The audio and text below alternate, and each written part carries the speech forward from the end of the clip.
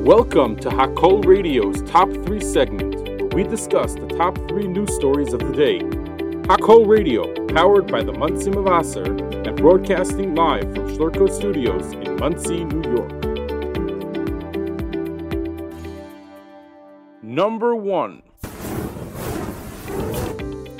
On Wednesday, November 1st, the IDF said it killed the head of Hamas's anti-tank missile unit inside Gaza. Mohammed Assar was responsible for all of Hamas's anti-tank missile units throughout the Gaza Strip, commanded the units in routine, and assisted their activity in emergencies, the IDF said.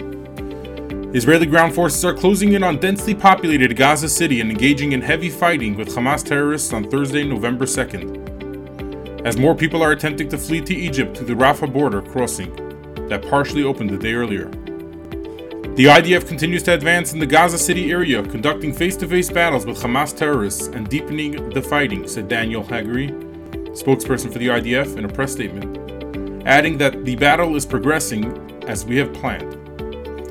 In a fierce battle which took place early Thursday morning, November 2nd, members of the Golani Brigade, together with tank forces, succeeded in overpowering and eliminating a large group of terrorists who had emerged from a tunnel and had begun firing anti-tank weapons, explosive devices, and grenades from close to the forces. The terrorists tried to get to the half-tracks where the soldiers were deployed. The Golani force, which had lost 41 soldiers during the October 7th attacks, succeeded in fending off the attacks. During a 3-hour battle, the brigade succeeded in directing artillery, tanks, and airplanes, as well as a battleship, to target the terrorists in their hiding places and eliminate them. During the battle, 20 terrorists were eliminated and 10 others fled. There were no casualties to the Golani soldiers, Baruch Hashem. At the same time, Nachal Brigade soldiers were also ambushed by Hamas terrorists. The soldiers returned fire and succeeded in eliminating the terrorists with the assistance of the IAF. A reserve unit as well managed to fend off a surprise ambush by Hamas anti-tank terrorists, utilizing a combination of Israel's air and sea capabilities. In the early hours of Thursday, November 2nd, a continuous series of fresh explosions lit up the sky over Gaza City. These detonations occurred at approximately 3 a.m., producing a frightening array of thunderous noise and sustained reverberations, as well as intense flames across Gaza. Nearly 30,000 buildings in northern Gaza have been damaged by the 3 weeks of continuous Israeli airstrikes, with no sign of the IDF letting up. On Wednesday, November 1st, members of the Knesset, Israel's parliament, were invited to view a compilation of video footage showing some of the atrocities that Hamas terrorists committed on October 7th. Lawmakers were allowed to view the footage behind closed doors following a request made by Knesset Speaker Amir Ohana to the IDF spokesperson's unit.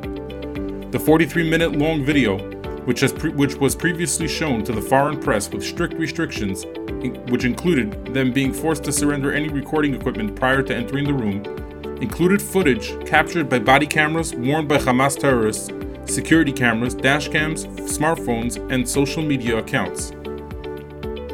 Numerous Knesset members could not handle the showing, and many ran out just after a few minutes, shaking and sobbing. "Remember what Amalek did to you," wrote Education Minister Yoav Kish following the screening. "Israel needs to destroy every trace of Hamas, just like Amalek." Sega Melaku, a Knesset minister from the Likud party, fainted from the ordeal, and the Knesset doctor, who was standing by offering anxiety medication to anyone who needed, treated him before Madha arrived and transported him to the hospital. Quote, "These despicable murderers do not deserve to be called enemy. This thing has no right to exist in the world," said Religious Zionism Party legislator Michael Waldger. The citizens of Gaza also participated in the massacre with unimaginable cruelty, so don't talk about the uninvolved. Labour Party Minister Naama Lazimi said she managed to sit through most of the film, but when the photograph of the murdered baby appeared, the picture was so painful and difficult that I just had to leave. "The image will be engraved in the depths of my soul forever," she said. Following the screening, Likud lawmaker Boaz Bismuth called on the IDF to release the video to the public so that the whole world, quote, "will know what happened to us." Number 2. Many billionaires are pulling back on donations to leading Ivy League colleges amid allegations of antisemitism and anti-Israel sentiments that have become more visible in the wake of Hamas's terror attack on Israel on October 7th. Hamas's October 7th terror attack that killed at least 1,400 Israeli civilians and soldiers and at least 35 Americans sparked a response on elite campuses in the US that in some cases featured statements drawing a moral equivalence between Hamas's actions and those of Israel, or in the case of some student groups, placing the blame for the deadly attack solely on Israel. Some of the elite Ivy League colleges where the controversy was the most intense are among those with the largest endowments of all higher education institutions in the US, which prompted billionaire donors to push back against antisemitism and anti-Israel rhetoric by calling for leadership changes and threatening to withhold donations. The Wexner Foundation, named for billionaire Les Wexner, informed Harvard University, which had the largest endowment of all U.S. universities in fiscal year 2022, with a market value of $49.4 billion in funding, that it is no longer compatible partners with the prestigious university. The Wexner Foundation has worked with Harvard for over 3 decades and are now cutting ties. The foundation explained that it is terminating the relationship due to what is called the, quote, dismal failure of Harvard's leadership to take a clear and unequivocal stand against the barbaric murders of innocent Israeli citizens and civilians by terrorists. Apollo Global Management CEO Mark Rowan led a group of University of Pennsylvania alumni and donors in calling for the resignation of UPenn President Liz Magill.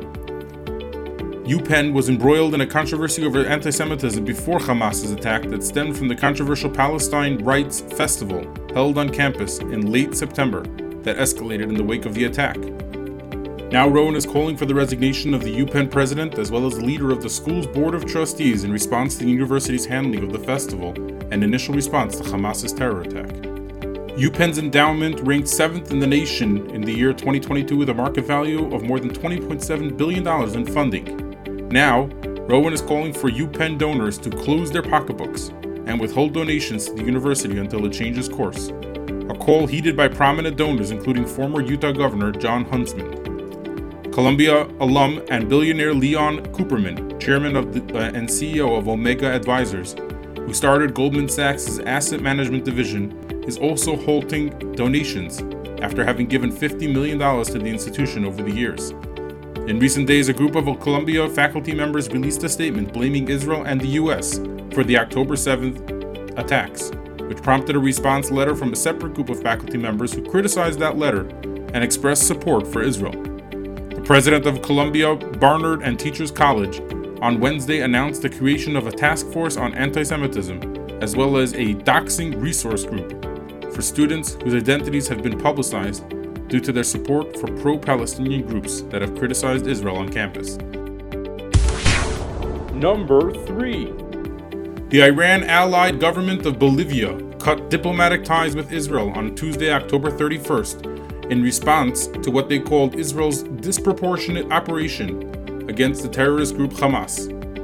Fellow leftist governments of Columbia and Chile recalled their ambassadors to Tel Aviv, arguing similar reasons to those of Bolivia. Hamas welcomed the, quote, honorable positions taken by the 3 Latin American leftist governments against Israel, describing it as the, quote, occupying power. The Bolivian government's announcement was made by acting Foreign Minister Maria Nela Prada, who explained that the cutting of diplomatic ties was in, quote, repudiation and condemnation of the aggressive and disproportionate Israeli military offensive in the Gaza Strip, which threatens international peace and security.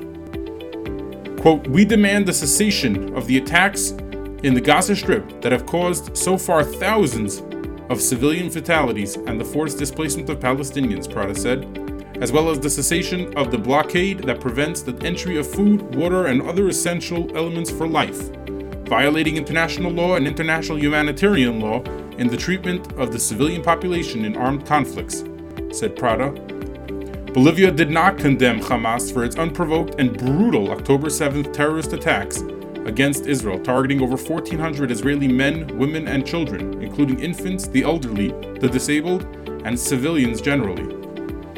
Lior Hayat, spokesman for the Israeli Ministry of Foreign Affairs, asserted on Wednesday that Bolivia's decision to cut ties with Israel is a surrender to terrorism and to the Ayatollah's regime in Iran. While not announcing a breaking of ties with Israel entirely, the leftist government of Colombia and Chile followed following Bolivia's footsteps, recalled their respective ambassadors to Tel Aviv on Tuesday. Bolivia, Columbia, and Chile's announcement were reportedly celebrated by Hamas on Wednesday, where they renewed their call to the Arab and Islamic countries, which have normalized their ties with what they say so-called Israel, to follow in Bolivia's footsteps and sever all relations with their vicious enemy. Thanks for tuning in to the Top 3 segment live on Hakol Radio, and have a great day.